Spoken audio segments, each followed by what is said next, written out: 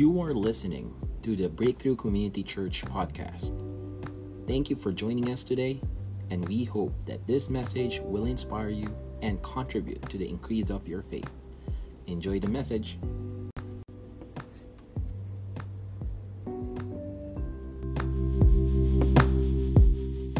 Gusto ko pong samantalahin ang pagkakataong ito to thank every one of you, lahat po ng nagpatuloy at nakatawid sa buong taon ng 2021. Thank you so much for your love and for your service unto the Lord Jesus Christ. Gusto ko rin pasalamatan lahat ng mga cell leaders natin na hindi bumitiw, nagpatuloy na maglingkod sa Diyos, yung ating mga ministry volunteers na hanggang ngayon po ay nagpapatuloy at kung paano tumatakbo itong ating simbahan, ang worship team, ang ushering, ang kids church, ang multimedia. May na-miss ba ako? Ang dance team, sino pa? So, ang hosting, of course, ang finance committee natin at lahat ng mga kasama po sa treasurers department, tama ba? Treasury department, ayan. So, and lahat po tayo na nandito. Isang malakas sa palakpak pa rin para sa ating Diyos. So, magpapatuloy po tayo sa ating pagbabahagi at pagtanggap ng salita ng Diyos. So today, meron tayong 8 na mag-deliver ng Word of God sa atin at please bear with us. Okay lang ba sa inyo na mag-overtime tayo kahit kapraso lamang? Okay ba sa inyo? Oh, may Noche Buena pa ba kayo? Wala na. Wala naman na siguro, no? So anyway, to begin with, ang ating unang tagapagsalita ay yung na-delay last Sunday. So let me call on Jenrick. Tapos tuloy-tuloy na po tayo ha. Wala na pong introduction. Kasi mga luma naman na ito hindi na ito mga bago. Pero bago ang anointing. Sige, Jenrick, can you come up here on stage? So yun, good morning po sa ating lahat. So today, ang topic po na pag-uusapan natin, gusto kong i-share is about when God says no. It's always easy for us to say, praise the Lord, praise God, thank you Lord, kapag ka dinidinig ng Panginoon or if God agrees with our prayers. But I want you to ask this question na, how will you or we respond if God says no? So yun, I want to share this truth first, na in Jeremiah 33 verse 3, sabi ng Lord, call to me and I will answer you and I will hear every prayer. So this is the truth, no, na isa sa mga narinig kong quotation from Pastor Rick Warren, that God never leave a prayers unanswered. Pero pag-isipin natin, no, God never leaves a prayer unanswered, pero ano yung ibig sabihin ng no? Diba? Ano yung ibig sabihin ng no? Well, let me tell you this, kapatid. No is also an answer. It is also a kind of answer. Diba? Dalawa yun eh, yes and no. So, pangalawa, pwedeng sagutin tayo ng Lord sa salitang wait. No, pinag-iintay niya pa tayo. Hindi niya pa binibigay sa atin kasi gusto mo tayo ng Lord na mag-intay. Pwedeng ayun yung answer sa atin ng Lord na hindi agreed dun sa prayer na gusto natin. And tayong mga tao, sobrang mainipin natin. Or pwede rin namang sabihin sa atin ni Lord na, Nak, it is my will or my way ang masusunod. So there's a lot of biblical figures na naka-receive din ng no from the Lord. Una, si Abraham. Sunod, si Moises, si Elijah. Halos karamihan ng mga prophets sa Bible naka-receive ng salitang no or wait or anak, my will. Pero if there is an ultimate no na naka-receive din ng isang no from the Lord, walang iba kundi si Jesus din. So let's read our Bible sa Matthew 26 verse 36 to 39. Sabi dito, pagkatapos pumunta si Jesus kasama ang mga tagasunod niya sa lugar na kung tawagin ay Getsemani. Pagdating nila roon, sinabi niya sa kanila, maupo po na kayo rito, pupunta ako sa banda doon upang manalangin. Lumayo siya ng kaunti, lumuhod at nanalangin. Ang sabi niya, Ama ko, kung maaari po, ilayo niyo sana sa akin ang mga paghihirap na darating. Ngunit hindi kalooban ko ang masusunod, kundi ang kalooban mo. So there's a lot of reasons why God says no to our prayers. But I want to dwell on this I want to give one reason lang kung bakit. Maybe because God has a better plan and perspective. Mas better yung plans ni God eh. mas better yung perspective niya. May mga bagay na hindi tayo nakikita, pero nakikita na ng Panginoon. Yung scope natin hanggang dito lang, pero yung scope ni God hanggang doon sa nakaraan, hanggang sa future, because He is God. And ang daming reason bakit hindi dinidinig ng Diyos yung panalangin natin. Pero kung pag-uusapan natin, tayo matatapos dito. Pero gusto ko ibigay itong isa na because He have a better plan for us and perspective. Balikan natin si Abraham. Sinabi sa kanya ng Lord na, "Nak, di ko pa sasagutin ngayon, antayin mo." And he became the father of multitudes. Si Moises, ginamit din siya ng Lord. And si Jesus, nung sinabi sa kanya ng Lord na, "Anak, my will," or when God said no to him, na hindi dininig ng Lord na kung pwede wag nang mangyari yung naipako siya sa krus, di ba? Nung time na yan, umiiyak ang Panginoon. And alam niyo kung ano yung naging result nun? Kung ano yung plano ng Diyos. We are redeemed, di ba? Yung no ni God kay Jesus nung time na yan, ay yung naging salvation nating lahat. Talagang pag sinabi na minsan ng Lord sa atin ng isang no, hindi yun ibig sabihin na nire-reject niya na tayo. Ibig sabihin no, may mas maganda siyang plano. Ano yung dapat natin maging response, no? Every time that we receive a no from the Lord. So, meron po ako ditong gustong ibigay na, una, have a Jesus mindset or attitude. Di ba sinabi niya doon na, "Lord, not my will, but your will be done." Sana maging ganun din po tayo na, "Lord, hindi yung will ko. Every time you say no to me, alam ko, Lord, mas magaling ka. Alam ko, Lord, na mas maganda yung plano mo. Alam ko, Lord, na mas mabuti ka kasi ikaw yung Diyos at tao lang ako." And second is, we should know who God is. Kasi kapag alam natin, no, kung sino yung Diyos na sinasamba natin, yung Diyos na mabuti, maraming description sa Bible kung sino ang Diyos. Kapag alam natin kung sino ang Diyos, even hindi na maganda yung sitwasyon natin, alam natin na, hindi, ayun yung tatay ko, sabi niya sa akin, ganito eh. Di ba? Tayong mga anak, ganun tayo sa mga magulang natin. Minsan na, hindi, sabi niya sa akin, ito yung promise niya sa akin. And alam natin na, hindi tayo pababayaan ng Diyos because He always care for our welfare. Diba? And we should know who God is because we can only trust a person kung kilalang-kilala natin siya. For example, our best friend. Hindi natin siya pwedeng pagtiwalaan kung hindi natin siya kinikilala, kung hindi natin siya talaga lubos na kilala. And our unanswered prayers also reveals the supremacy and sovereignty of God. Ibig sabihin, no, every time na hindi yes yung nakukuha natin sa Lord, mas nakikita natin na, mas mabuti kasi ang Diyos, mas magaling kasi ang Diyos kaysa sa akin, and it gives us a humble heart. And to end this message, gusto ko lang mag-share din, no? This year, I received 3 no from God. Una, when it comes to my studies, sabi ko, Lord, gusto ko na makabalik sa pag-aaral, but the Lord said no to me. Last January, sabi ko sa father ko na isettle ko na yung mga bills, yung mga kailangan kong gawin. And sabi niya sa akin, may problema pa kasi sa business. Tapos, ayun, nahirapan din ako. And pangalawa, yung sa, about dun sa, meron kasing parang may opportunity na, business opportunity, sana nung, hindi ko na i-discuss, pero may business opportunity na ino-offer din sa akin dito sa church. Tapos, isa rin ako sa mga napili. And sobrang iniyak ko yun sa Panginoon kasi during that time, wala akong income. Tapos, after ilang preparation, I receive a no also from God. Pangatlo, when my last April, I received a news that my grandmother was critically ill. And isa lang yung prayer ko, hindi ko pinag-pray na ma-extend yung buhay niya. I pray to God na, Lord, sana wag COVID. Kasi alam ko sobrang hirap ng sitwasyon kapag COVID yun kasi kami mga family din, yung mga close contact, lahat. And then, April 10, I received a message from my sister. She said to me that our grandmother was positive. And hindi ko na siya nakita. Sabi ko, during the time, naipon na yung, kasi January, February, March hanggang April, sabi ko, Lord, bakit ganun? Naglilingkod naman ako sa'yo. Why I always receive a no from you this year? And sobrang hirap nung May, June na mag-worship ako para sa Panginoon. Hindi ko masabi na, praise God.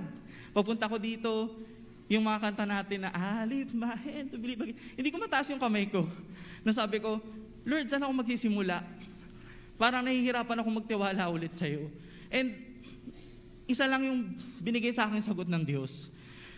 Nung time na nagtitraining na tayo, nung mga every night trainings, yung mga meetings natin, isa lang yung binibigay niya sa aking word. No? Yung prayer na hindi dahil may kailangan ako, o hindi dahil gusto ko na masunod yung kung ano yung pinapanalangin ko, pero na makilala ko siya every time I pray to know Him better. Not because God will answer my prayers or my requests, pero every time na magpe-pray ako, sinasabi sa akin ng Diyos na, hindi na, kasi dapat nananalangin ka para makilala mo ako, para kahit anong sitwasyon mo, kakayanin mo kasi kilala mo na ako.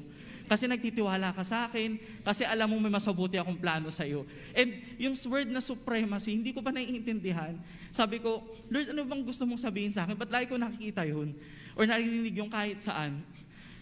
Isa lang pala yung gustong sabihin sa akin ng Diyos, na kahit anong mga sitwasyon pagdaanan mo, ako yung supreme being. No, ako yung supreme yung plans ko para sa iyo. And alam na alam ng Diyos ko ano yung makakabuti sa akin. And also, nagulat din ako, no, kasi hindi ko masabi yung mga time na yun na ang buti ng Diyos, ang galing ng Diyos. Pero yung mga taong nasa paligid ko na, most especially my families, are not Christians. Pero during those times sa pinagdadaan namin yun, isa lang yung naririnig ko sa kanila. Alam mo ang buti ng Diyos, alam mo ang buti ng Diyos, ang bait ni God, no? Sabi ko, Lord, hindi sila yung naririnig ko. Ikaw yung naririnig ko. Pinapaalala mo sa akin lahat ng ginawa mong kabutihan sa akin. Kung sino ako dati at sino ako ngayon. And gusto ko ding iwan sa atin tong verse, ay yung OBI ko, yung one big idea. A no from God is not a rejection, but redirection for His glory and greater purpose. Dahil pwedeng yung no mo sa Panginoon, yung no na natanggap mo right now, kapatid, magagamit mo yan to testify His goodness in the future. Magagamit mo yan bilang your that is your testimony in the making. And right now, lahat ng no na yun na na-receive ko, binalik sa akin ng Panginoon. And right now, sobrang galing ng Diyos kasi alam ko na may masabubuti pa siyang plano sa akin. Amen.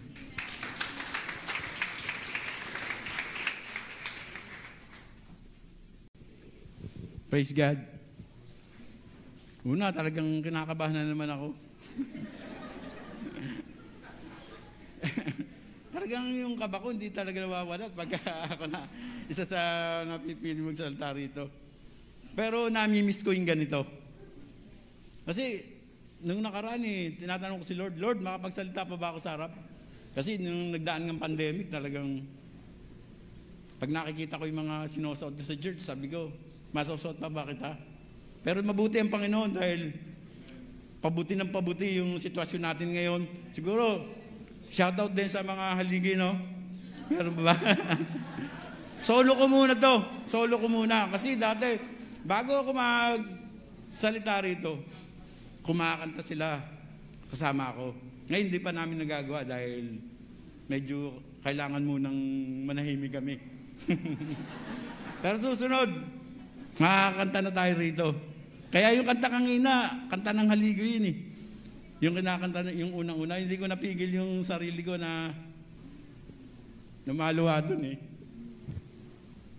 Sorry po Sinaalala ko si Kuya Ober, kasama namin siya nung pagka kumakanta kami, kaya medyo nagbalik sa mga alaala ko yon. Sige, para hindi na ako maiyak.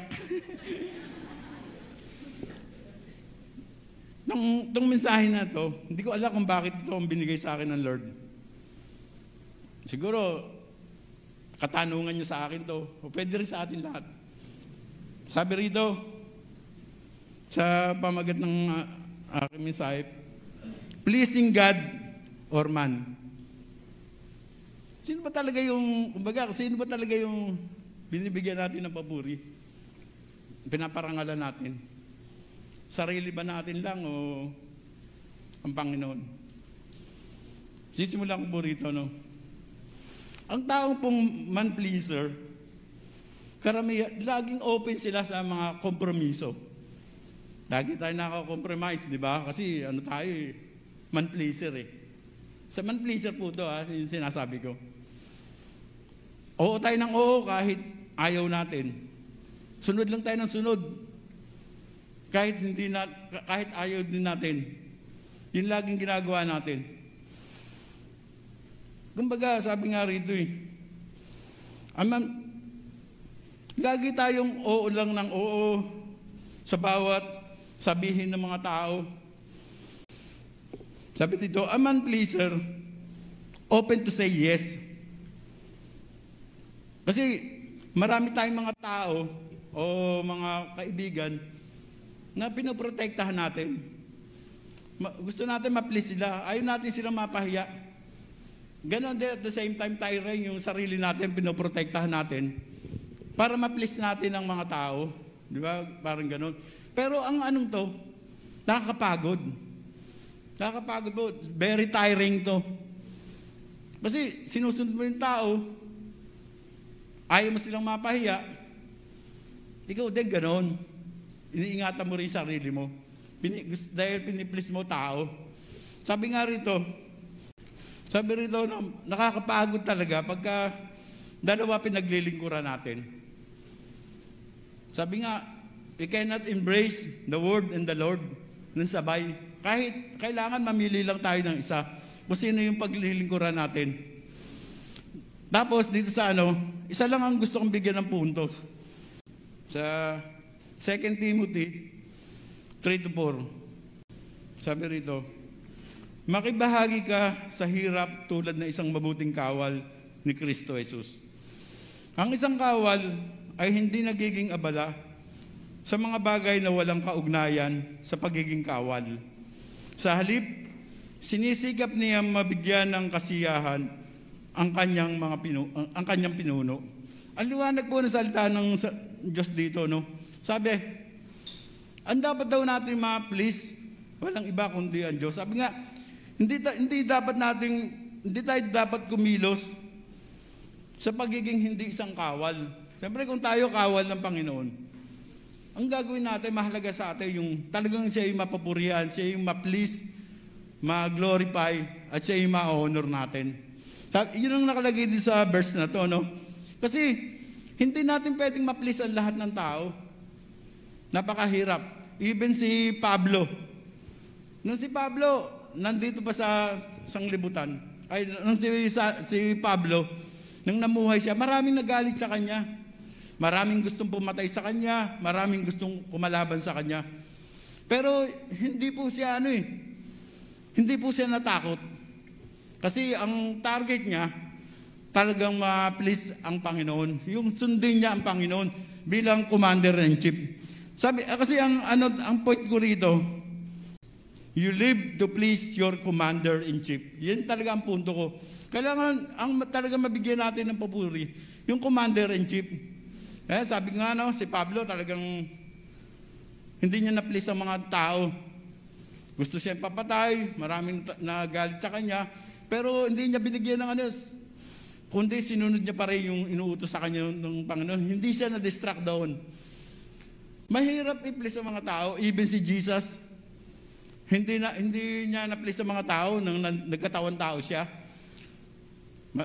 Pinapatay siya, di ba? Maraming ginawa kay Jesus.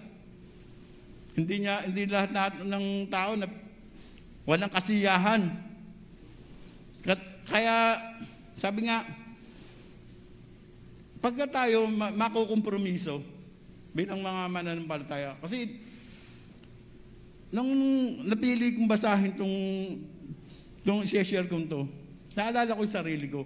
Kaya ito na-share ko. Sabi ko, hindi ko mapigilan yung maluha habang nagagawa nito. Kasi naisip ko yung sarili ko, parang naging tanong sa akin to. Sino ba talaga, napiplis mo ba talaga ang Diyos?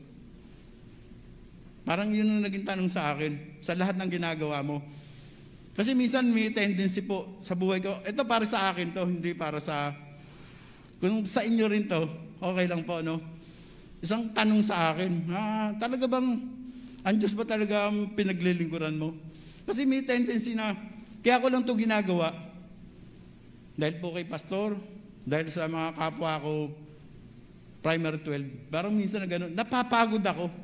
Kumbaga nakakapagod, di ba? Pagka nagtrabaho ka tungkol sa mga tao lang Talagang bibitaw at bibitaw ka Kaya naging katanungan sa akin to. Sabi ko, sino ba talaga napapupurihan ko? Kaya hindi mapigil yung luha ko ng ginagawa ko po yung mensaheng to. Lagi ko naiisip yung sarili ko, nagiging tanong to lagi sa akin sa mayat maya. Marami na ako nakita dito sa loob ng church na nawala. Kasi minsan, pabalik-balik lang sa church. Kasi yung minsan naglilingkod tayo na gusto lang natin yung napapurihan tayo. Kapag napunta ako sa department na yon, gaganda yung kantahan. Pag napunta ako rin sa media, ganda siguro na, parang mga ganon-ganon tayo, di ba? Pero, huwag tayong ganon. Kasi, mapapagod tayo. Nakakapagod talaga yung ganon. Kaya kasi, ang dapat lang natin paglingkuran ay isa lang. Ang Diyos nga lang siya nga. Sabi nga, huwag tayong kumilos sa hindi pagiging kawal. Kung hindi gawin natin to bilang isang kawal ng Panginoon, ibig sabihin, lahat ng gagawin natin, yung talaga ma-honor, ma-please, mabibigyan, mag-glorify ang Panginoon sa bawat ginagawa natin. At dito po sabi pa sa, malapit na ako matapos, no, sabi, kung tayo na kay Kristo, hindi tayo takot mag-rebuke, hindi tayo takot na sawayin yung nagkakamali, hindi tayo takot na ma-offend o maka-offend. Dahil ang Diyos ang nasa atin eh. Hindi naman sila ang makapagdala sa atin sa Diyos eh. Kaya hindi tayo dapat mag-alala sa kanila. Hindi sila mapiplis. Kumbaga, hindi sila yung pinaglilingkuran natin kung hindi yung Diyos. Kaya nga sabi doon, sa mga salitang to, do not be afraid to say no. Pag mako-compromise na yung salita ng Diyos, pag mako-compromise na itong patungkol sa Diyos, salita niya at saka ang Diyos, huwag po tayo matakot na magsalita ng no. Dapat yes to God, hindi no. Di ba? Parang ganon. Kaya sa akin naging tanong to, kung ano to, siya ba talaga ang napapapurihan ko? Ang Diyos ba o tao lang? Kaya sa akin pagtatapos, isa lang ang gusto kong yung sabi nga ron, aim to be a God pleaser, not a man pleaser. Yun lang ang tanong natin yun lang iyong kong salita. Na pag-isipan natin sa ating paglilingkod, tamang-tama itong oras na to. Kaya tayo narito. Para, kumbaga, tanungin din natin sarili natin na tayo ba naglilingkod sa Diyos o sa kanino lamang. Yun lamang po. Thank you po.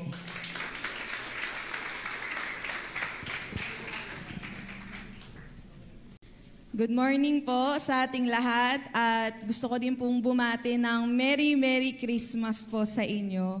So, di ko na po patatagalin, no? Diretso na po ako sa passage na gusto ko pong i-share sa inyo. Also, if you have your Bible with you, please read it with me sa Luke 17, verses 11 to 19. On the way to Jerusalem, he was passing along between Samaria and Galilee. And as he, referring to Jesus, entered the village, and he was met by 10 lepers who stood at a distance and lifted up their voices, saying, Jesus, Master, have mercy on us. And when he saw them, he said to them, Go and show yourselves to the priest. As they went, they were cleansed. Then one of them, when he saw that he was healed, turned back, praising God with a loud voice, and he fell on his face at Jesus' feet, giving him thanks. Now he was a Samaritan. Then Jesus answered, Were not all 10 cleansed? Then Jesus, where are the 9? Has no one returned to give praise to God except this foreigner? And he said to him, "Rise and go your way, your faith has made you well." So, I'm sure po yung iba sa atin, no, karamihan sa atin ay familiar na po sa binasa natin, no, na verses. It's about 10 lepers. Ito po yung 10 lepers na humingi ng tulong kay Jesus at lahat po sila ay pinagaling. Pero po, no, dun sa 10 na yon, yung isa lang po na Samaritano pa ang bumalik upang magpasalamat kay Jesus. So, ang naging tugon po ng Panginoong Jesus, hindi ba't 10 kayong pinagaling? Bakit isa lamang ang bumalik? And actually, it's the same question po na nag-strike sa akin, na where are the 9, no? Nasaan yung 9 na yon? Kasi, para po sa hindi nakakaalam, no, yung sakit po nila, yung leprosy, it's a skin disease, no? And it's not just a regular skin disease, it's a very brutal and terrible skin disease kung saan nagde-degenerate po yung skin tissues and slowly na de-deform po yung mga body parts, no? May mga cases po na napuputulan sila ng paa, kamay, daliri, minsan ilong, no? And then eventually can lead to death, no? Yun po yung sakit nila. At bukod po sa physical suffering, at that time, yung mga lepers po nagsasuffer din sila from social isolation.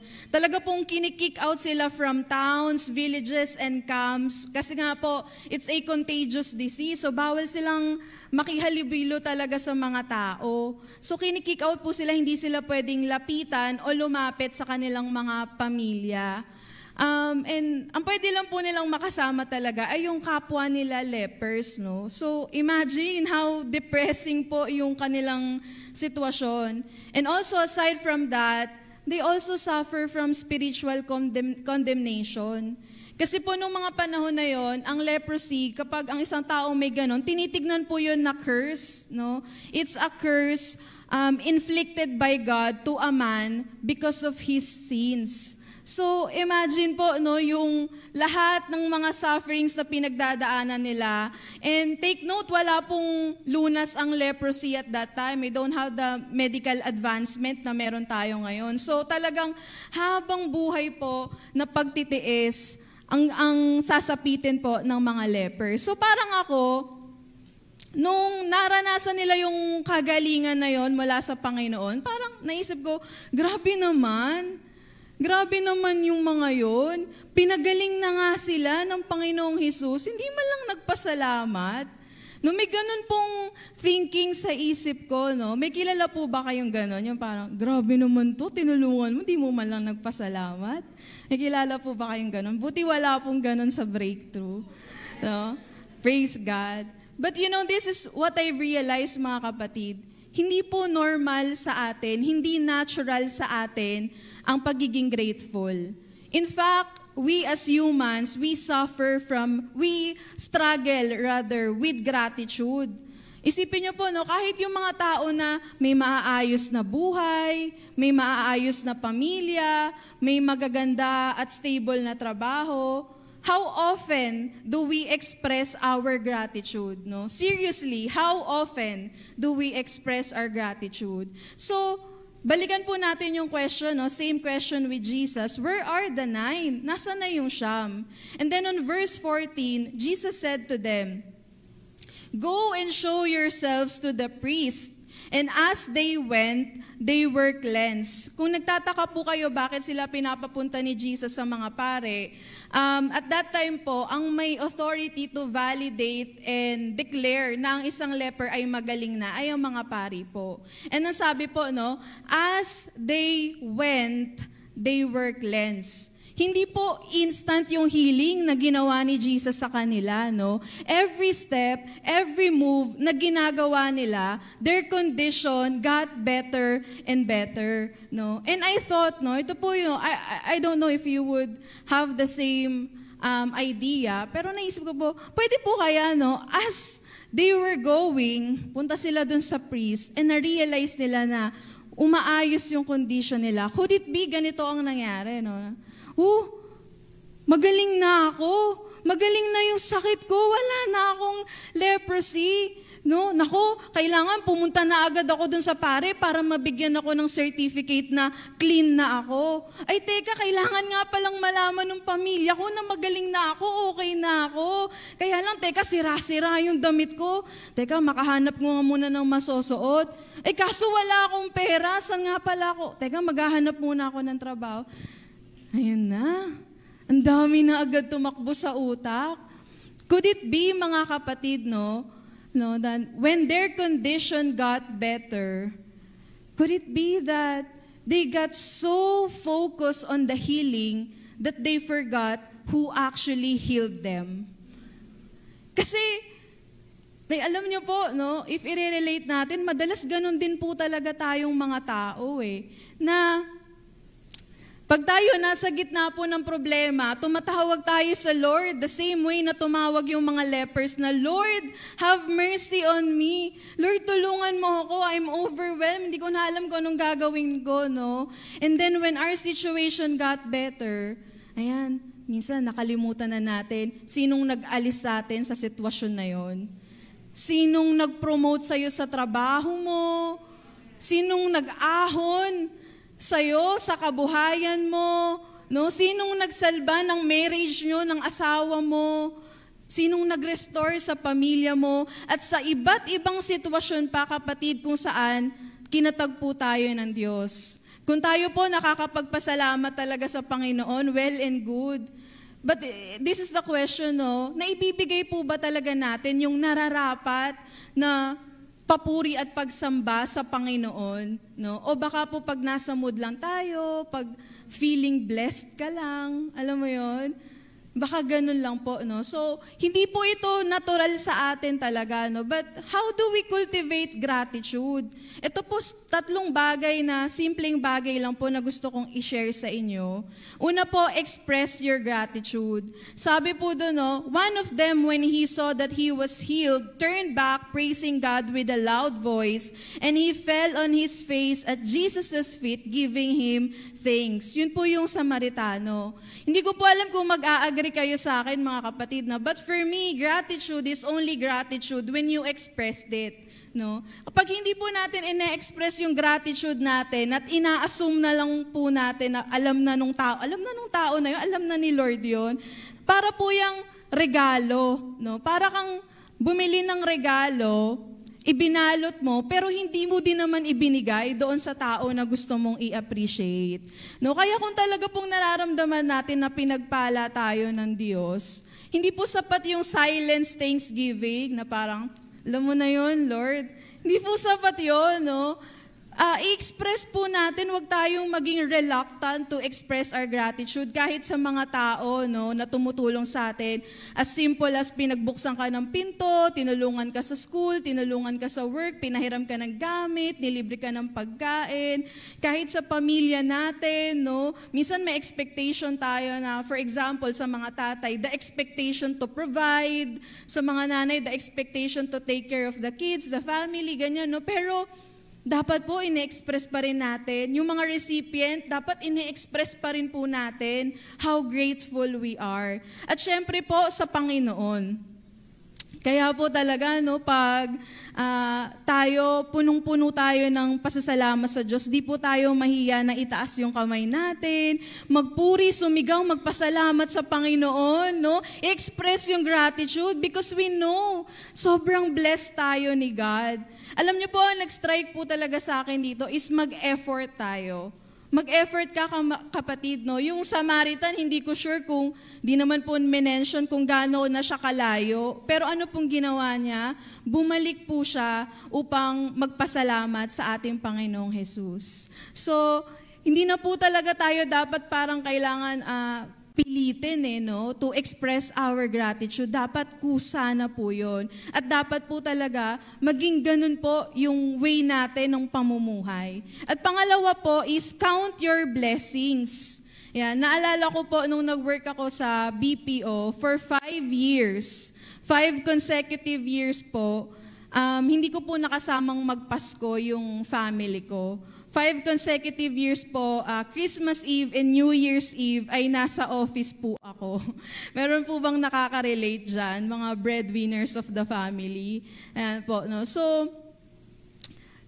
syempre, minsan po, you get emotional kasi alam mo na sa mga oras na yon, majority ng mga tao kasama nila yung family nila. Tapos ako nandun sa office, work pa din, kayod pa din. Ayan, so, naalala ko po, sabi ko noon, Lord, sana naman sa mga susunod na Pasko, makasama ko naman yung family ko. And alam niyo po, the year after that, every Christmas Eve, every New Year, kasama ko na po yung family ko. Pero nag-resign na po kasi ako noon. Nawala na pala ng trabaho. Hindi, nag-resign po ako noon kasi may iba palang plan si God for me, no? May iba ng plano ang Diyos. Pero napakabuti po talaga ng Diyos kasi neto lang po na-realize ko, grabe, hindi ko na pala kailangan sagad-sagarin yung sarili ko sa trabaho. In fact nga, parang na-realize ko, grabe ngayon, kaya ko nang magpahinga ng 2 weeks sa trabaho. Dati po kasi hindi po pwede at hindi kaya dahil hinahabol tayo ni Judiths. No? Marami po tayong Judiths. Pagdating sa bills, walang holiday. So, tuloy-tuloy pa din. And ito mga kapatid, no, we might not realize this, but whatever we have right now, we are actually living inside one of our answered prayer. No? Kung anong meron ka ngayon, alam mo dati panalangin mo lang yan. At ganun po katapat ang Diyos na tayo, maaring nakalimutan mo na yung prayer na yon, pero si God po, hindi. Hindi po nakakalimot si God. So count your blessings mga kapatid, no? Kasi when we realize how blessed we are, wala na po tayong time na mag-complain. Wala ako noon, wala ako niyan. Ang hirap naman magtrabaho, ang hirap naman mag-aral. Wala akong natanggap na regalo, wala akong bagong damit, wala akong gamit. Wala na pong lugar yon, no? Wala na pong lugar yung pagrereklamo. Kasi when we recognize the goodness of God, you know you have so much more to be thankful. And lastly po, choose to rejoice. Ayan. Naniniwala po ako na a grateful heart is a happy heart. Pero minsan po parang ang hirap din po pag may problema tayo. Kagaya nga po nung nabanggit kanina, ang hirap magpasalamat, parang ang hirap pong maging masaya. Minsan hindi po tayo mangiti, no? Pero meron lang po akong naalala dito si Apostle Paul and Silas po, no? Meron pong time na sila po ay naparatangan na nagtuturo ng mga kung ano-ano. Tapos ang ginawa po sa kanila ay pinagahagupit at pinabilanggo. So, nabilanggo po si Paul and Silas. Pero alam niyo po kung anong ginawa nung dalawang mamang ito sa kulungan? Nasa kulungan po sila, umawit at nagbigay ng papuri sa Diyos. Pag tinignan mo, parang wala namang mabuti dun sa sitwasyon nila. Pero itong dalawa po na to, imbis na magmukmok, umiyak, umawit at nagbigay ng papuri sa Diyos. So hindi ko po alam kung ano pong sitwasyon ng bawat isa. Maari pong yung iba nagpasko may problema, nagpasko malungkot. Pero ganun pa man kapatid, palaging merong dahilan para tayo ay magsaya, magpasalamat at magpuri sa Diyos. At kung ngayon wala kang maisip na dahilan, ito na lang ang isipin mo kapatid, pinatawad ng Diyos ang mga kasalanan natin. Binigyan tayo ng kaligtasan at buhay na walang hanggan. Grabe, meron ng purpose at direction ng buhay natin. At alam nyo, higit sa lahat, may tatay tayo sa langit na sobrang nagmamahal sa atin, kumakalinga sa atin at hindi tayo pinababayaan. Isn't that enough reason for us to rejoice? So, ito lang po ang one big idea na gusto kong iwan sa atin. When we live in gratitude, our eyes are open to the generosity of God. We realize how much we are given, and our hearts are filled with joy, praise, and thanksgiving to God. Merry Christmas po, and God bless. Hallelujah!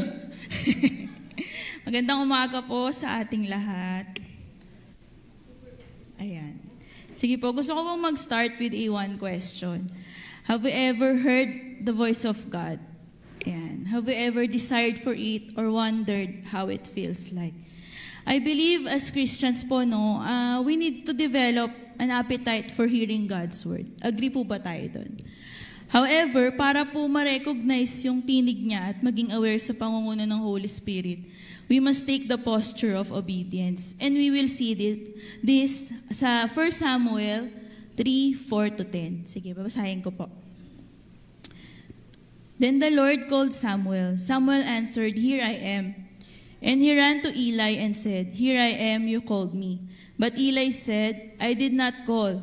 Go back and lie down." So he went and lay down. Again the Lord called, "Samuel." And Samuel got up and went to Eli and said, "Here I am, you called me." "My son," Eli said, "I did not call. Go back and lie down." Now Samuel did not yet the word of the Lord did not be revealed to him. A third time, the Lord called, "Samuel." And Samuel got up and went to Eli and said, "Here I am, you called me." Then Eli realized that the Lord was calling the boy. So Eli told Samuel, "Go and lie down, and if he calls you, say, 'Speak, Lord, for your servant is listening.'" Samuel went and lay down in his place. The Lord came and stood there, calling as the other times, "Samuel, Samuel." Then Samuel said, "Speak, for your servant is listening." This moment happened po when Eli and Samuel were sleeping. Kung babasahin po natin yung buong chapter, sa succeeding verses po, sinabi ng Diyos kay Samuel yung kanyang planong gawin. And this was the time din po nakasama na ni Eli si Samuel sa paglilingkod kay Yahweh. Ito rin po yung panahon na malabo na yung mata ni Eli, bihira ng mangusap at magpakita ng pangitain ang Diyos sa kanya. From these verses po, one thing really spoke to my heart. Hindi ko na sinabi It is the posture of obedience that Samuel has. Agree po ba tayo doon? When we say posture po kasi, it is a particular way of dealing with or considering something. It is the approach or the attitude.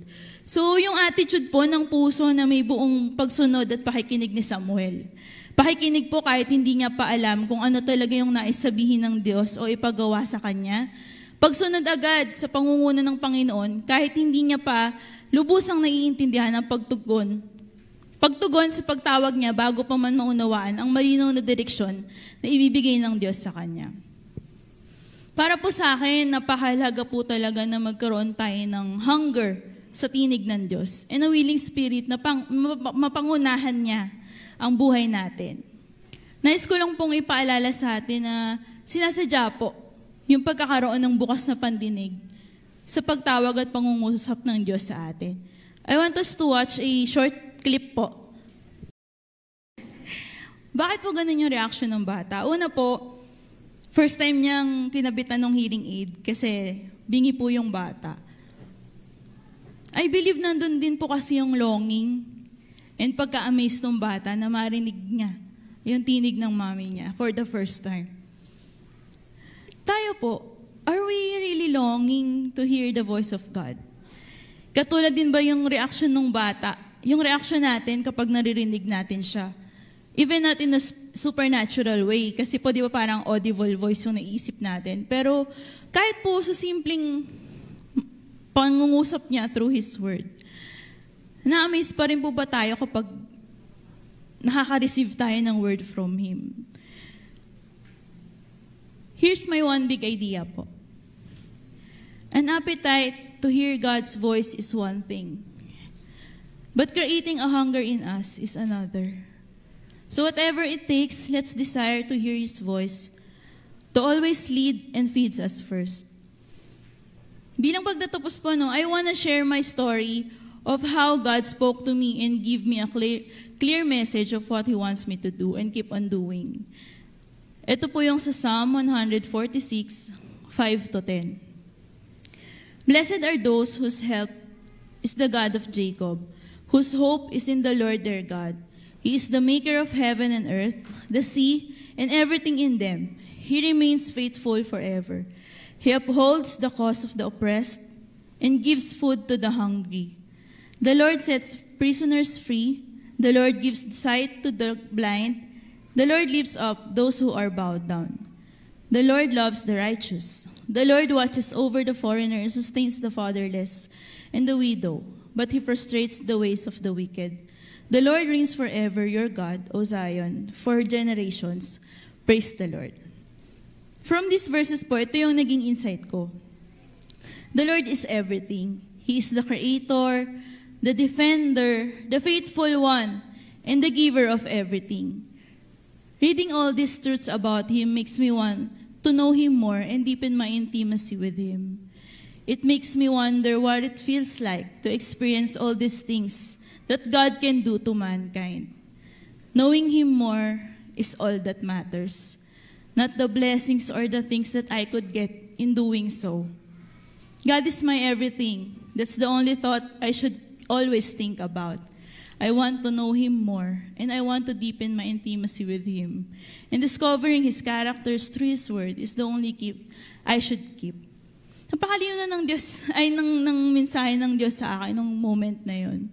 Wala akong ibang sinabi sa Kanya kundi, sige po Lord, papakinggan at tatanggapin ko po yung sinasabi mo.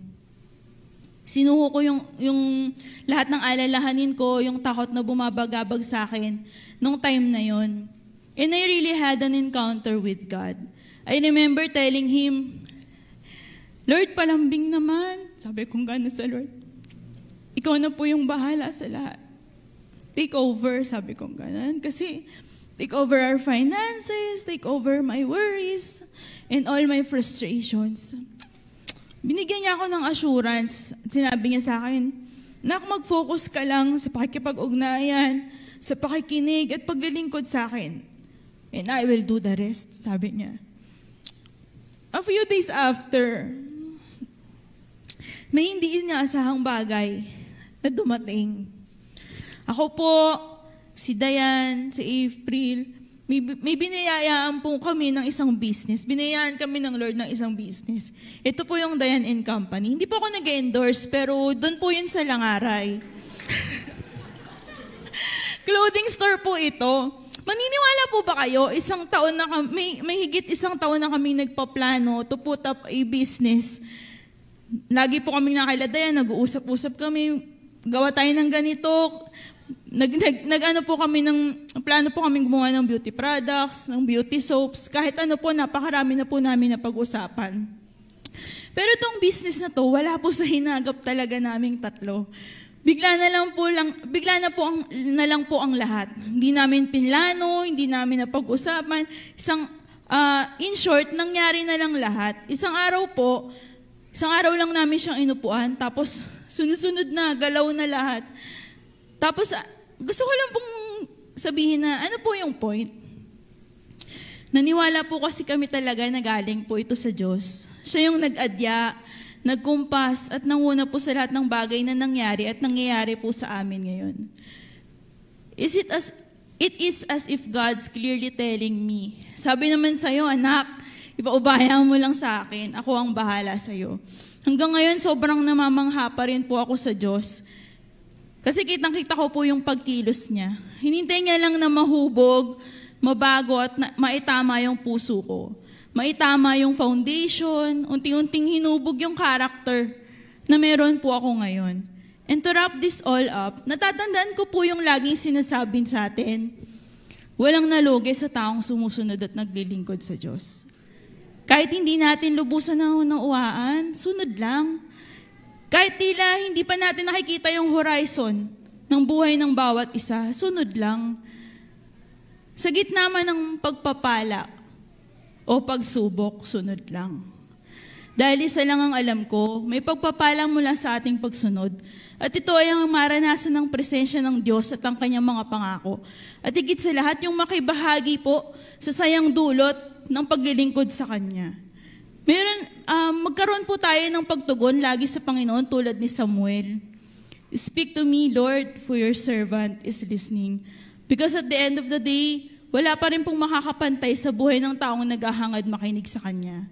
Patuloy na naglilingkod at buhay na may tunay na commitment at pure gladness mula sa paglakad ng may pagsunod sa Panginoon. Ngayong papasok na taon po, dalangin ko na maging bawat isa po sa atin maging number 1 sa bucket list natin, yung makapag-desire talaga na magkaroon ng bukas na pandinig sa tinig ng Diyos at yung mas malalim na pakikipag-ugnayan po sa Kanya. Yun lamang po. Marami pong salamat.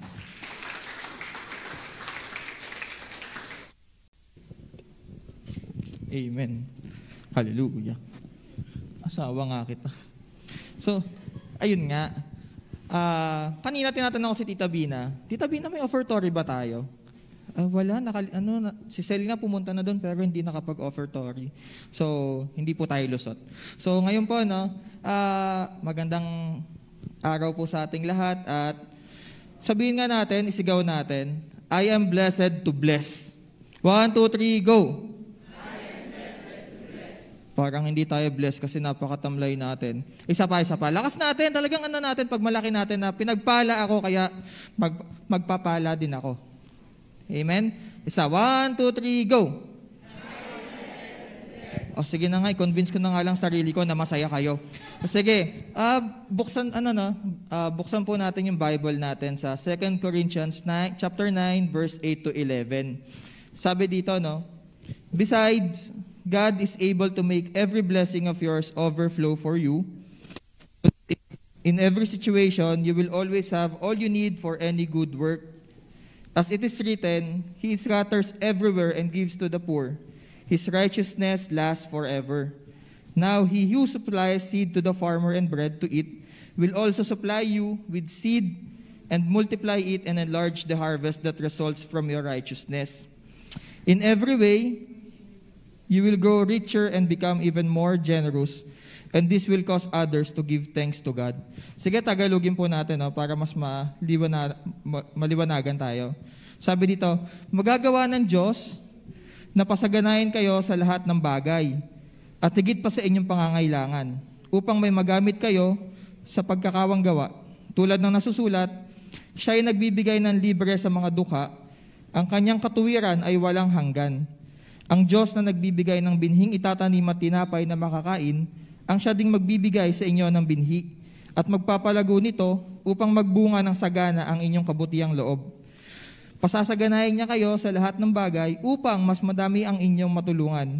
Sa gayon, lalong dadami ang magpapasalamat sa Diyos dahil sa inyong tulong na dadalhin namin sa kanila.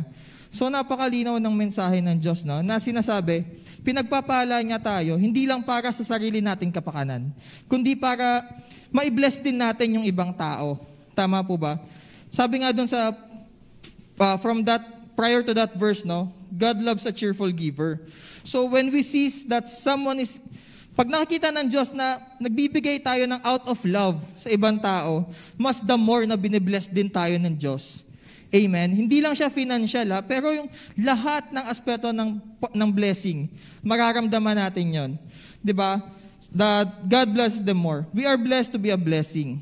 So, sabi paano ka pwedeng maging blessing sa ibang tao? Pwede kang maging blessing sa ibang tao sa pamamagitan ng pagsasabi ng mga magagandang bagay sa ibang tao. Tulad ng, Kuya, God bless, salamat po. Yung mga simpleng salita na yon ay pwedeng makapagpa-uplift ng mga buhay ng mga tao, di ba?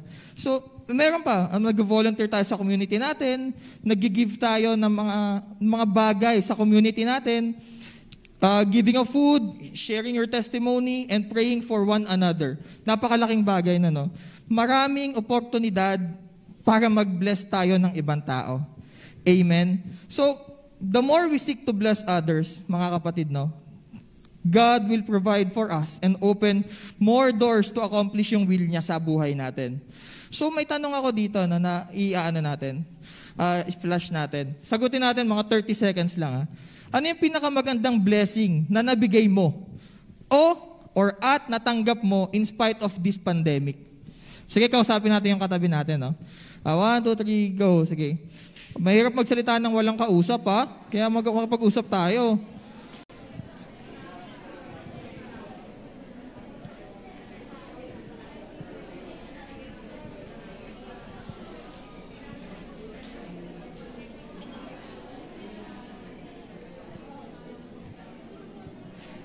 O tama na.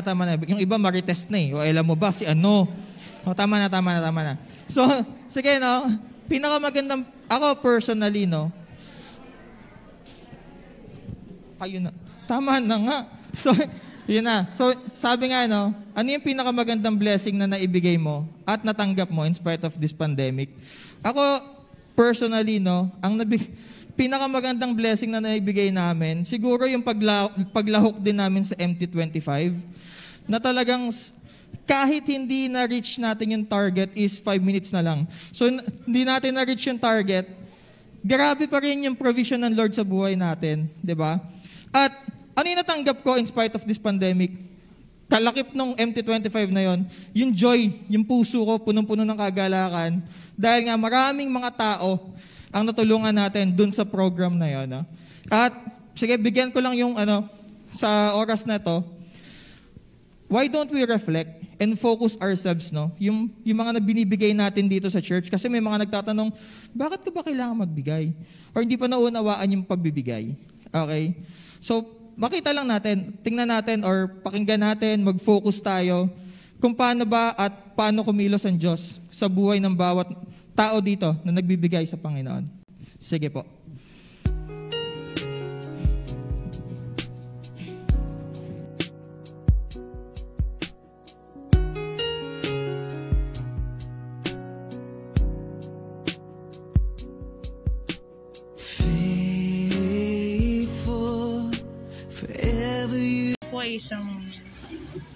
isang inmate na natanggap ng biyaya po galing sa Breakthrough Community Church.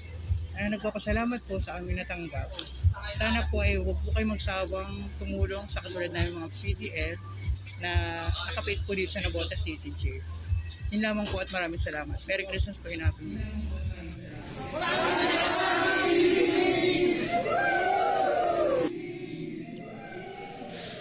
So again, no, ayan yung mga taong binibless natin. Kaya tayo pinagpapala din ng Panginoong Yesus. Amen. So walang reason para hindi tayo magbigay. Yung mga binibigay natin, yung mga question natin, saan napupunta? Ayan, sa mga taong yan. Kung nakikita natin yung mga poso na yan, di ba? Na laging Christmas season kahapon, naka-duty sila, di ba? Patuloy pa rin natin binibigyan at pinapamahagi natin yung mga natatanggap din nating pagpapala ng mula sa Diyos. So, eto lang ang one big idea ko dito is, God didn't add another day to your life because you needed it. He did it because someone out there needs you. Mga kapatid, pinagpapala tayo ng Diyos para maging pagpapala din sa kapwa natin. Amen. At nagbibigay tayo dahil una sa lahat, ang Diyos ang una nagbigay sa atin. Maraming salamat po. Amen. Tayo pong mga Pilipino, may kasabihan po tayo na ang buhay ay parang weather lang. O ang buhay natin ay panapanahon lang. Minsan hindi natin siniseryoso ang kasabihan na ito. Pero ito pong kasabihan na to ay sumasalamin po sa mga naging karanasan ko po bilang isang mananampalataya at sa personal ko pong buhay. At ang napili ko pong teksto para dito ay matatagpuan po sa Ecclesiastes. Kabanata 3, talatang 1 hanggang 8. Hayaan niyo kung basahin ko sa inyo. Medyo mahaba po ito. Ang lahat sa mundong ito ay may kanya-kanyang panahon. May kanya-kanyang oras. Ang panahon ng pagsilang at panahon ng pagkamatay. Ang panahon ng pagtatanim at panahon ng pagbunot ng tanim. Ang panahon ng pagpatay at panahon ng pagpapagaling. Ang panahon ng pag-iba at panahon ng pagtatayo. Ang panahon ng pagluha at panahon ng pagtawa. Ang panahon ng pagluluksa at panahon ng pagdiriwang. Ang panahon ng pagkakalat ng mga bato at panahon ng mga pagtitipon ng mga ito. Ang panahon ng pagyayakap at panahon ng paglalayo. Verse 6 po. Ang panahon ng paghahanap at panahon ng pagkawala niyon. Ang panahon ng pag-iingat sa isang bagay at panahon ng pagtatapon. Ang panahon ng pagpunit at panahon ng pagtahi. Ang panahon ng pagtahimik at ang panahon ng pagsasalita. Verse 8 po. Ang panahon ng pagmamahal at panahon ng pagkapuot, ang panahon ng digmaan at ang panahon ng kapayapaan. Sa atin pong nabasa, sinamarize ko po sa dalawang kategory yung mga panahon na ito, yung mga season na ito. Ito po yung ipinaris ko po to sa kung anong season po meron tayong nararanasan sa ating bansa. So meron po ditong, tayo po ay nakakaranas ng dry season at wet season. So dalawa lamang po, wala po tayong winter, spring, fall, wala po tayong nararanasan ganyan. So una po yung dry season. Yung dry season po, hinalintulad ko po sa buhay natin sa panahon ng hardships and trials season ng buhay natin. Doon po sa nabasa natin simula verse 2 hanggang verse 8, ito po yung panahon ng mga pagsubok, kahirapan, karamdaman, dalamhati, kabiguan, pagkawala, kamatayan, at pagluha po. Mga pangyayari sa ating buhay na ang feeling po natin na parang pinababayaan tayo ng Diyos. Yung mga season na to, na parang feeling natin, iniwan tayo ng Diyos. Yung season na to, na parang, bakit ang tahimik ng Diyos? Lord, kailangan kita ngayon eh. Bakit parang ang tahimik mo? Bakit parang walang nangyayari? Yung season ng buhay natin, na hirap tayo, pero parang hindi matapos-tapos yung paghihirap. Sobrang nakakalungkot, sobrang nakakapanghina, at syempre nakakatakot. Yung feeling hopeless ka. So, dry season po yun. Pero syempre, hindi laging dry season ang buhay natin. May kabaligtaran yun. So pag may dry, may wet season naman. Ito naman yung season na kung saan, ito yung matatawag nating breakthroughs and victories ng buhay natin. Alam niyo mga kapatid, halos magte-10 years na po kami dito sa Breakthrough Community Church. Hindi ko po masasabing smooth sailing lang ang buhay namin.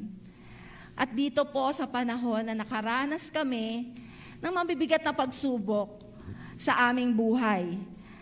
Isa na nga po yung na-robbery extortion kami, tapos na-scam din po kami. Sobrang hirap po nung mga time na yon. Sobrang nakakatakot. Iyon yung time na napraning ako eh. Kasi syempre may nagtatangka po sa buhay namin. At naisip ko, sabi ko, Lord, bakit ang Diyos na mabuti, ang Diyos na tapat, ay inaalaw yung mga dry seasons ng buhay natin? Sabi ko, Lord, bakit? Kasi, ang sagot ng Panginoon sa akin ganito. Kaya pala tayo dumaraan sa mga ganitong season ng buhay natin, ay hindi para pahirapan o parusahan tayo ng Diyos, kundi upang iparana sa atin ng Diyos yung kapangyarihan niya sa buhay natin. Kasi minsan, pag ayos lang ang buhay natin, hindi natin nakikita kahit yung pinakamalaking blessing ng Lord. Pero pag nandun tayo sa sitwasyon na hopeless ka na, wala ka ng ibang kakapitan kundi ang Diyos, doon mo mararanasan yung pagkilos niya. So lubos ko pong naunawaan na para mapagtagumpayan natin tong hamon ng buhay natin, una at higit sa lahat, kailangan po may malalim tayong pagkakilala sa Diyos. Dapat alam natin kung sino ang Diyos na sinasamba natin. Dapat kilala natin ang Diyos na sinasamba natin. Kasi kung kilala natin ang Diyos, dapat pala sa panahon ng pagsubok, di tayo basta babaksak. Di tayo basta matatakot. Kasi alam natin na ang Diyos hindi nagpapabaya kailanman. Na kung saan pinaka-top yung buhay natin o pinakamahirap, doon pala mas kasama natin ang Diyos. Tahimik lang siya, pero patuloy siyang gumagawa sa buhay natin. Di siya humihinto sa paggawa. Patuloy na gumagawa ang Diyos sa buhay natin. Ikalawa po, para magtagumpay tayo sa mga hamon ng buhay, kailangan meron tayong Word of God. Kapatid, ano yung pangako ng Diyos na lagi mong pinanghahawakan at lagi mong naaalala, lalo na pag nasa panahon ka ng pagsubok? Sabi po sa Romans 8:32, kung ang sarili niyang anak ay hindi niya ipinagkait, sa halip ay ibinigay para sa ating lahat, hindi kaya niya ibibigay sa atin ang lahat ng bagay? Kapatid, walang mahirap sa Panginoon. Walang imposible sa Kanya. Kayang-kaya pong baguhin ng Diyos anumang season ng buhay natin ngayon. Lagi lang po natin tandaan yung mga pangako ng Diyos na ating pinanghahawakan kasi yun po yung magbibigay ng kalakasan sa atin at magpapatuloy na lumakad po tayo sa Panginoon. At panghuli po, yung mga taong ginagamit ng Diyos, lalo na po pag nasa panahon tayo ng pagsubok. Mga taong ginagamit ng Diyos para hindi tayo manghina. Bigyan tayo ng hope, palakasin tayo, at higit sa lahat, ilapit pa tayo lalo sa Panginoon. Mga taong ginagamit ng Diyos para damayan po tayo. Alam nyo, pag nag-uusap po kaming mag-asawa, pag nagkukwentuhan kami minsan, sabi namin, siguro sa bibigat ng mga pagsubok na pinagdaanan namin, kung wala kami sa Panginoon, di kami napunta dito sa breakthrough. Siguro po nakapagdesisyon na kami ng hindi ayos. May mga nagawa na kaming bagay na hindi kalugod-lugod sa harapan ng Panginoon. Pero salamat po sa dalawang taong ito na lagi pong sumusuporta sa amin. Masasabi kong sa hirap at ginahawa po kasama namin. Pastor Alan, Pastor Renzi, hindi po nagsawang ipanalangin kami palagi. Lagi yung nakasuporta sa amin. At doon po sa pinakamabigat na pagsubok ng buhay namin, Pastor Alan hindi tumigil para gumawa ng paraan para matulungan po kami.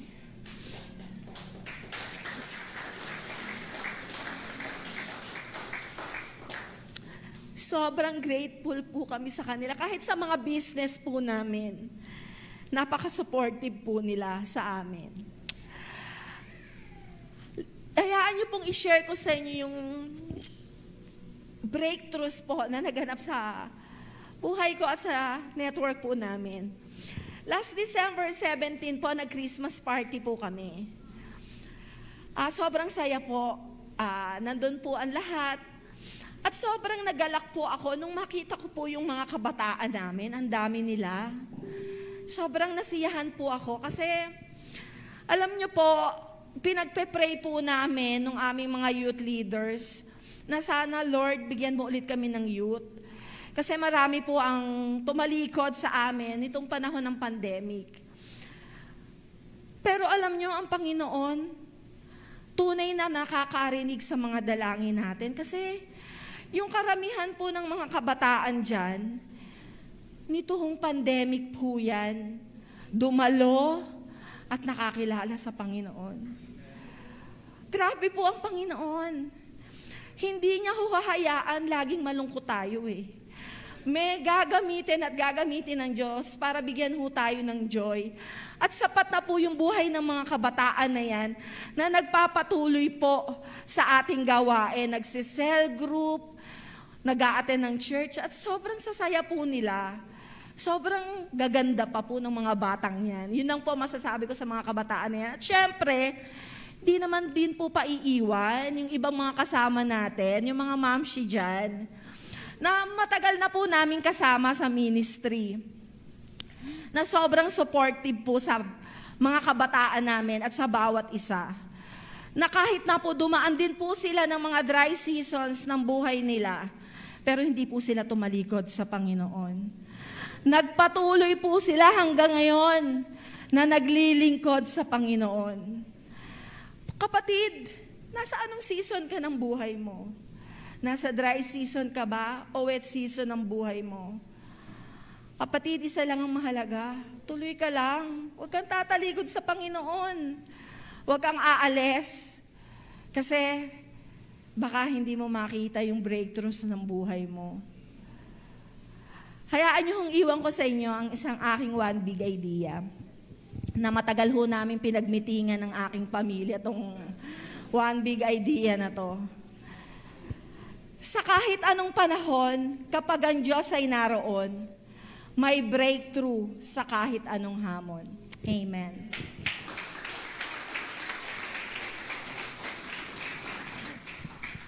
Hallelujah. Grabe, no? Pag nandito pala sa taas, parang hindi ka makaka-breakthrough eh. No? Pero anyway, tabi na naniniwala ako sinasabi may breakthrough talaga. Totoo yun. Hindi po. Share ko lang sa inyo, no? Hindi ko alam kung share ko nga o hindi. Alam niyo po ba, nung bata ako, sobrang, hindi ko alam kung dinidesire ko, pinapangarap ko ba. Gusto ko magkaasawa ng foreigner. Hindi ko alam kung bakit.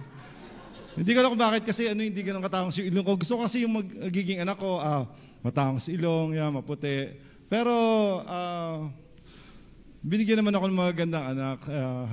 Purihin naman ng Diyos doon. Hindi, syempre. Nandiyan pa yung asawa ko. Kanina wala eh. Kinabahan tuloy ako bigla. Hindi. Syempre, of course, doon naman nagmula yung kagandahan ng mga anak ko, hindi naman sa akin eh. Wala naman sila makikita ang ganda dito eh. Kaya, itago na lang natin sa sa mask natin. Ayun. Sige po. Actually, no, kung nagdi-desire tayo ng gano'n, si Lord mas lalo na nagdi-desire na mas magandang future para po sa atin. No, actually, no, yung pangako niya nga sa atin, is magkaroon tayo ng magandang buhay, magandang pamilya. Wala naman dinesire si Lord sa atin na mapahamak tayo or hindi pa mapaganda yung buhay natin. Kaya ito po yung title nung message ko is Desiring an Effort. Bakit ganyan, Desiring an Effort? Kasi yung pag-desire, no, o sa pag-effort natin, makikita natin, gusto natin mag-effort lang tayo, pero wala naman, hindi naman tayo nagde-desire. So, bali wala. Para saan ba? Sa love. Para kanino ba yung love na bibigay natin? Sige, basahin po natin. Kung may Bible po tayo, basahin po natin sa 2 Peter 1:3-7. Pero sa Tagalog na lang po. Sabi dito, tinanggap natin sa pamamagitan ng kapangyarihan ng Diyos ang lahat ng bagay na magtuturo sa atin upang tayo'y mamuhay na makadiyos. Ito'y dahil sa ating pagkakilala kay Jesus na siya ring tumawag sa atin upang bahagian tayo ng kanyang karangalan at kabutihan. Sa paraang ito ay binigyan niya tayo ng mga dakila at napakahalagang pangako upang makaiwas tayo sa mga nakakasirang pagnanasa sa sanlibutan ito. At upang makabahagi tayo sa kanyang likas bilang Diyos. Dahil dito, sikapin niyong idagdag sa inyong pananampalataya ang kabutihan, sa inyong kabutihan ang kaalaman, sa inyong kaalaman ang pagpipigil sa sarili, sa inyong pagpipigil sa sarili at katatagan, sa inyong katatagan ang pagiging makadiyos, at sa inyong pagiging makadiyos ang pagmamalasakit sa kapatid, at sa inyong pagmamalasakit ang pag-ibig. Ito, no, sabi ko nga, bakit ko nakuha tong verse na to? May tanong kasi ako sa sarili ko eh, bakit nga ba tayo nagde-desire sa isang bagay or sa isang tao? Para ba masatisfy tayo? Para mapasaya ba tayo? Actually, minsan dinidesire nga natin, katulad ng sinabi ko kanina, ang gusto natin sa tao, yung maayos, maganda. Yun ang usual na thinking natin bilang, sabihin natin, normal na tao. Kasi hindi ka naman normal, di ka naman mag-iisip ng ganun, di ba? Tama po ba? Magdi-desire ka ba ng hindi maganda para sa'yo or para sa kapwa mo? Of course, di ba? Ito yung mga gusto natin mangyari. Pero alam niyo ba yung nag-strike sa akin kung bakit ko nakita yung verse na yan?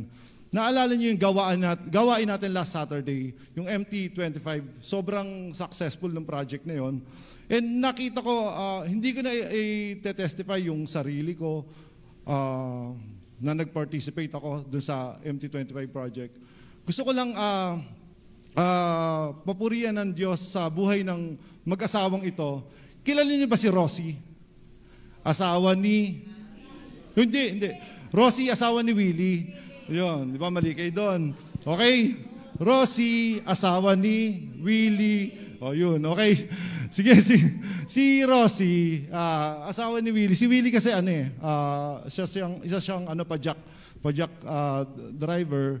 No, makita natin yung puso niya o yung willingness niya na makapagbigay para sa Panginoon.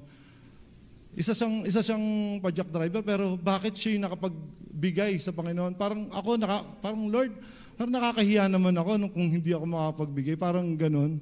Isipin mo, pajak driver, hindi siya nag-hesitate na magbigay or magkaloob para sa Diyos, yung mag-participate para sa MT25 project na yan. Tas tayo, nasabihin natin nasa office or magandang trabaho, parang tayo pa yung may duda sa sarili natin na, Lord, kaya ko bang magbigay ng 25,000? Ito ang mamang ito, na padyak ng padyak maghapon, hindi napapagod. Ang focus niya, wala siyang ibang iniisip na may kakainin pa ba sila. Ang iniisip niya lang is makapagkaloob para sa Diyos. Mapagbigay para sa project na to. Katulad ng sinabi ni Brother Jeff kanina, no? Saan nga ba napupunta yung mga binibigay natin? Ayun, pinakita po. Maraming taong napapasaya. Siya, sabihin natin siya, nag-sacrifice siya sa pagpapadyak niya. Pero maraming taong napapasaya sa pamamagitan nito. Ang sinasabi ko lang po dito, kaya desiring an effort, tayo po ba, nag-e-effort po ba tayo para mahalin ng Diyos? Kasi nakita ko kung paano sila nagmahal sa Panginoong Hesus. Nung makilala nila ang Panginoong Hesus, nakita ko tuloy-tuloy na binigay talaga nila yung buhay. Yun yung pagbibigay ng buhay. Hindi question kung bulag ba or mahirap lang kami, hindi namin kaya to. Pag tayo nag-desire at binigay natin yung effort natin para kay God, si Lord automatic bibigay din naman sa atin yan. Kung titignan yung puso natin talagang gusto ba talaga natin magkaloob or nagdududa ba tayo sa gusto nating ipagkaloob? Okay? Totoong love. Alam niyo ba yung love na binigay nila? Yun yung totoong love. Ang totoong love kasi nag-e-effort. Nag-e-effort siya para sa minamahal niya. Okay? At dalawang klase ng love. Ito yung love of the world. Parang kanta love of the world or love on the word. In the word. Ano ba? Love in the word or love on the word. Ito yung love in the word. Ito yung desires, personal needs natin. Ano ba yung wealth, health, fame, beauty. Ano ba yung laman yan? Kasi, hindi ko nakikita yan, 3 minutes. Teka lang. Yung health, fame, beauty, yun ang madalas na hinahangad ng mga tao no? Ang hinahangad natin, kung paano ba tayo yayaman, kung paano ba tayo gaganda, wala namang problema doon. Wala namang kaso doon. Pero ang sinasabi ng Lord sa atin, mas dapat pinag-uukulan natin pansin. Ano po yun? Love on the word. Kasi pag nagdi-desire tayo ng spiritual things or para kay God, nakita natin yung ginawa nila, kayang-kaya na rin natin magkaloob. What's 25,000? Sabihin natin. Sabihin ni Willie, sige, padyak pa more. Sige, yun lang gagawin natin Magtrabaho pa tayo. Hindi naman sinasabi dito na, sige, magpakamatay tayo sa trabaho para sa sarili lang natin. Walang ganun kasi wala tayong mapupulot or wala rin tayong makukuha kung para sa sarili lang natin. At the end of the day, makita natin, sabi nga kanina, mapapagod lang tayo pag ang sarili lang natin yung pinaglingkuran natin or ibang tao. Pag pinaglingkuran natin ng Diyos, hindi tayo mapapagod kahit ano gawin natin. Pag si Lord ang mag-glorify sa buhay natin, hindi tayo mapapagod kahit anong paghihirap ang gawin natin. Pag si Lord yung naging focus natin, pag si Lord yung nasa isip natin, nagagawa natin ng effort na to. Amen? Sige, ito po yung big idea ko. Desiring in the world brings us into sin, but effort on the word makes our life clean. Amen po ba? Sige po, maraming salamat po. Hallelujah! Hello po, good morning sa lahat. So, ako na po yung huli, kaya extend na po natin to. So, purihin ang Panginoon, no? Habang pinakikinggan ko po yung mga kapatid natin sa pananampalataya, nakikita ko po yung mensahe ko. Hindi ko po ngayon lang to ginawa, pero pag kinumbine mo kasi parang ito na yon. So, continue po tayo, no?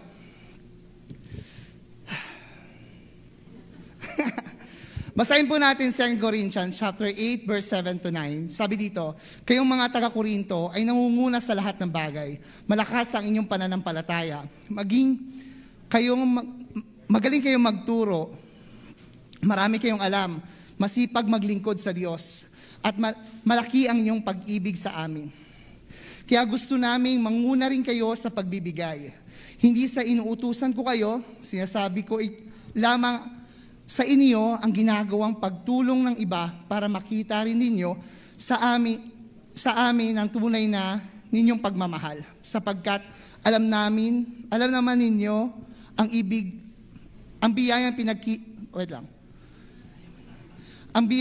ipinakita ng ating Panginoong Jesus na kahit mayaman siya doon sa langit, nagpakadukha siya dito sa mundo, alang-alang sa atin, para sa pamamagitan ng kanyang kaharian ay maging mayaman tayong lahat. So itong isi-share ko ay babahagi ko sa inyo ay syempre sarili ko po itong karanasan, no, sa salita ng Diyos at pagtanggap sa salita niya. Last November 17, 2001, naging devotion ko itong word na to at sobrang iba yung pangungusap ng Diyos sa atin. 2021. Tagal na, no? 2001. Di ko lang realize ang tagal. So anyway, nagmamadali po tayo, no? So habang, nung dumating yung kaarawan ko, November 25, dala-dala ko pa rin yung salita ng Diyos na yun, 2 Corinthians. Sabi ko, iba yung gustong sabihin ng Diyos sa akin. So, kadalasan kapag birthday ko, pumupunta ako ng Prayer Mountain. Last year, hindi ako nakapunta dahil sobrang higpit pa. Pero buti na lang may Deloso Agri Farm, no? Nasa Cavite po ako noon. Doon ako nag-pray. So anyway, nung karawan ko lang yon, habang nagtatravel ako, iba yung gustong sabihin ng Diyos sa akin. Natapos po akong manalangin sa Diyos, doon sa Prayer Mountain. Umakyat po ako doon sa pinakamataas na part ng bundok. And sobrang parang bago ako mag-start ng worship, binuksan ko muna yung messenger ko, tapos nakita ko sa GC ng Primary 12, sabi ni tatay, hindi na daw ako yayaman. Sabi niya, cannot be rich daw. Kasi tiyatawagan niya pala ako. So, intentionally, tinawagan ko na lang si tatay. And then sabi sa akin ni tatay na, binati niya ako and nanalangin siya sa akin.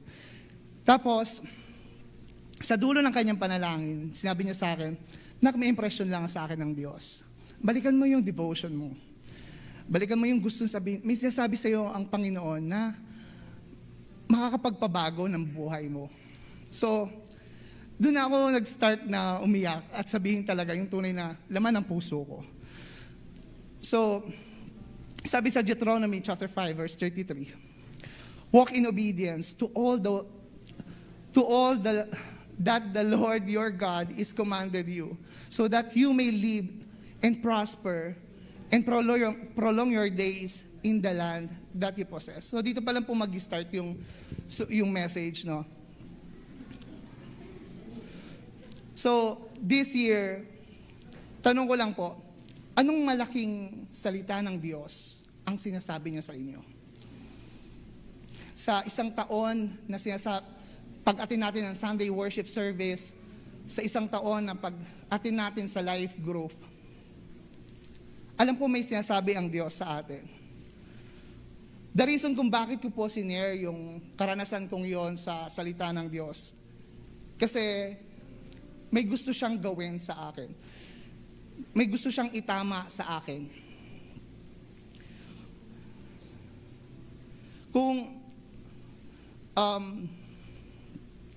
Kung hindi tayo nagnanais ng buhay ng gusto ng Diyos para sa atin, hindi tayo magkakaroon ng sensitibong pandinig sa salita niya. No? Kung ikaw, kapatid, kung hindi ka nagdi-desire na mabago ang buhay mo, hindi magiging sensitibo yung pandinig mo sa gustong sabihin ng Diyos sa'yo. And gusto ko nga i-share sa inyo boldly itong pangyayaring ito. Ayokong linisin yung sa pangalan ko as a primary 12. Ayokong linisin yun. Gusto ko makita yung biyaya ng Diyos na ginagawa sa buhay ko. So, balikan po natin yung Corinthians chapter 8, verse 1 to 2. Sabi niya dito, ngayon mga kapatid, nais kong malaman ninyo ang ginagawa ng iglesia ng Macedonia dahil sa biyaya ng Diyos sa kanila. Kahit na dumaranas sila ng maraming pagsubok, masaya rin sila. Wait lang po. Kaya nga, naging lubos silang mapagbigay sa kabila ng kanilang matinding kahirapan. So, ito po yung katotohanan. And sobrang struggle ko po sa pagbibigay ng kaloob. To the point na nahihiya akong ibigay yung kaloob ko weekly. At ang ginagawa ko, iniipon ko siya, ibibigay ko siya after 4 weeks o isang buong buwan. And to be honest, pati yung programa natin, MT25, hindi ako nakapag-commit, no? Sa amount na ibibigay ko. Bagkos nagagamit pa siya sa ibang mga bagay. Hindi ko nalilinisin, no, yung reason kung bakit, pero ayun po yung katotohanan. No, kung tayo nagdi-desire, mga kapatid, ng gusto ng Diyos na buhay para sa atin. Kung ako talagang nagdi-desire na sundin yung salita niya, marahil hindi ko pakikinggan to at hindi ko to i-share. Marahil hindi to bukal sa kalooban ko na gawin. Hindi magiging struggle sa akin yung salita ng Diyos na yon. Kasi sabi niya dito sa mga taga-Macedonia, no, sa kabila ng kanilang mabigat na problema, nandun pa rin yung kasiyahan nila sa pagbibigay. Pero, ayun nga, sa atin, sa buong taon, yung shinare ko, para sa akin po yun yung experience ko sa pagbibigay. Sa inyo, guys, sa lahat na nagsalita sa atin, sa mga kapwa primary leaders, anong salita ng Diyos ang paulit-ulit na sinasabi sa inyo? Na makapagbabago ng iyong buhay. Hindi lang, ang salita ng Diyos hindi lang para sa isang tao. Ang salita ng Diyos para sa lahat. Kung assess natin puso natin, mga kapatid, nagdi-desire ba ako na mabago ang buhay ko, na kalugod-lugod sa Panginoong Diyos? Ayun ba ang desire ko? Kasi kung nagdi-desire ka nun, nandun din yung pagsunod. Kagaya na sinasabi sa Deuteronomy, walking obedience. Lakaran mo yung gustong sabihin, yung gustong gawin ng Diyos para sa buhay mo. And gusto ko lamang pong iwan itong one big idea. Kung nagnanais tayo ng buhay na gusto ng Diyos para sa atin, naisin mong sundin ang salita ng Diyos na makapagbabago para sa atin. Purihin ang Diyos. To God be all the glory. Amen.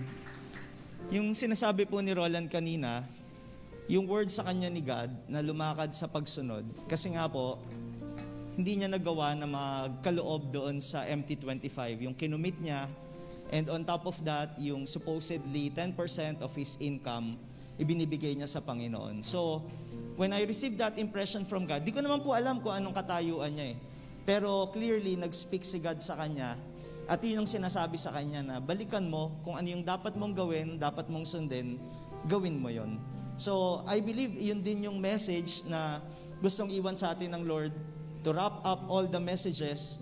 Yung nare-receive nating word ni God, it is not only for our pleasure, so that we may be blessed, so that we may feel hope, strength and everything. But most importantly, yung nare-receive nating word, dapat ginagawa natin at sinusunod natin. Tulad ng isang pintura. Ang pintura, kapag hindi in-apply sa kung saan mo man siya gagamitin, mawawalan siya ng significance. In the same way, ganun din ang buhay natin. Yung salita ng Diyos, kapag di natin in-apply, baliwala ang lahat. So it will remain as head knowledge, but it is not life-changing. So, ang key pa rin is to hear the word of the Lord and apply it. And as we apply it, doon nakikita yung pagsunod natin sa Panginoon. Tayo tayong lahat. And like what I said earlier, tapusin natin itong last worship service for the year 2021 with thanksgiving in our hearts. Amen. Shall we all sing this song? Buksan natin yung ilaw. Buksan natin yung ilaw. Yan. Pasalamatan natin ang Panginoon. Hallelujah. I come before you today. I come before you today. And there's just one thing that I want to say.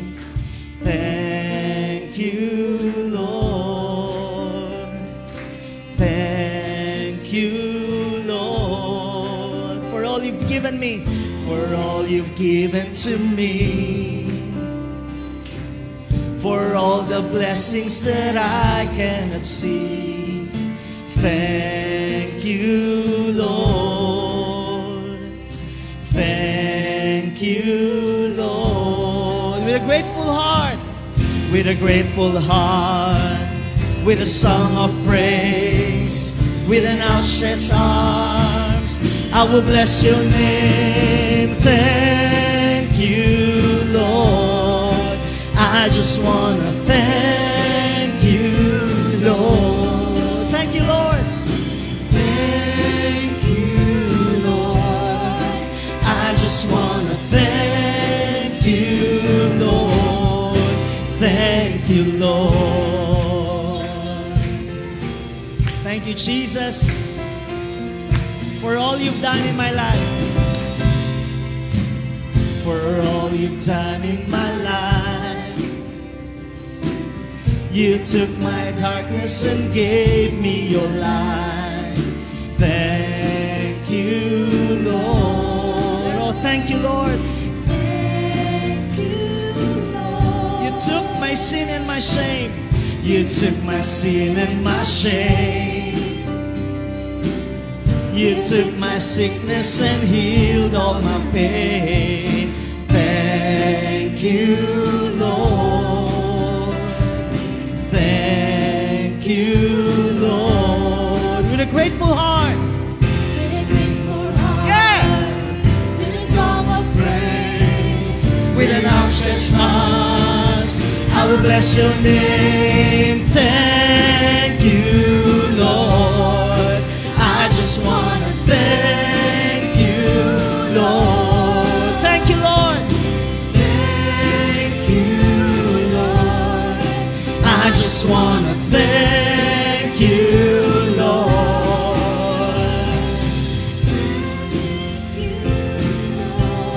Hallelujah. I just want to thank you, Lord. Thank you, God. Once again, with a grateful heart, with a grateful heart, with a song of praise, with an outstretched arm, I will bless your name. Thank you, Lord. I just want to thank you, Lord. Thank you, Lord. Thank you, Lord. I just want to thank. All the ladies say, thank you, Lord. Hallelujah. Lahat ng kalalakihan, thank you, Lord. Thank you, Lord.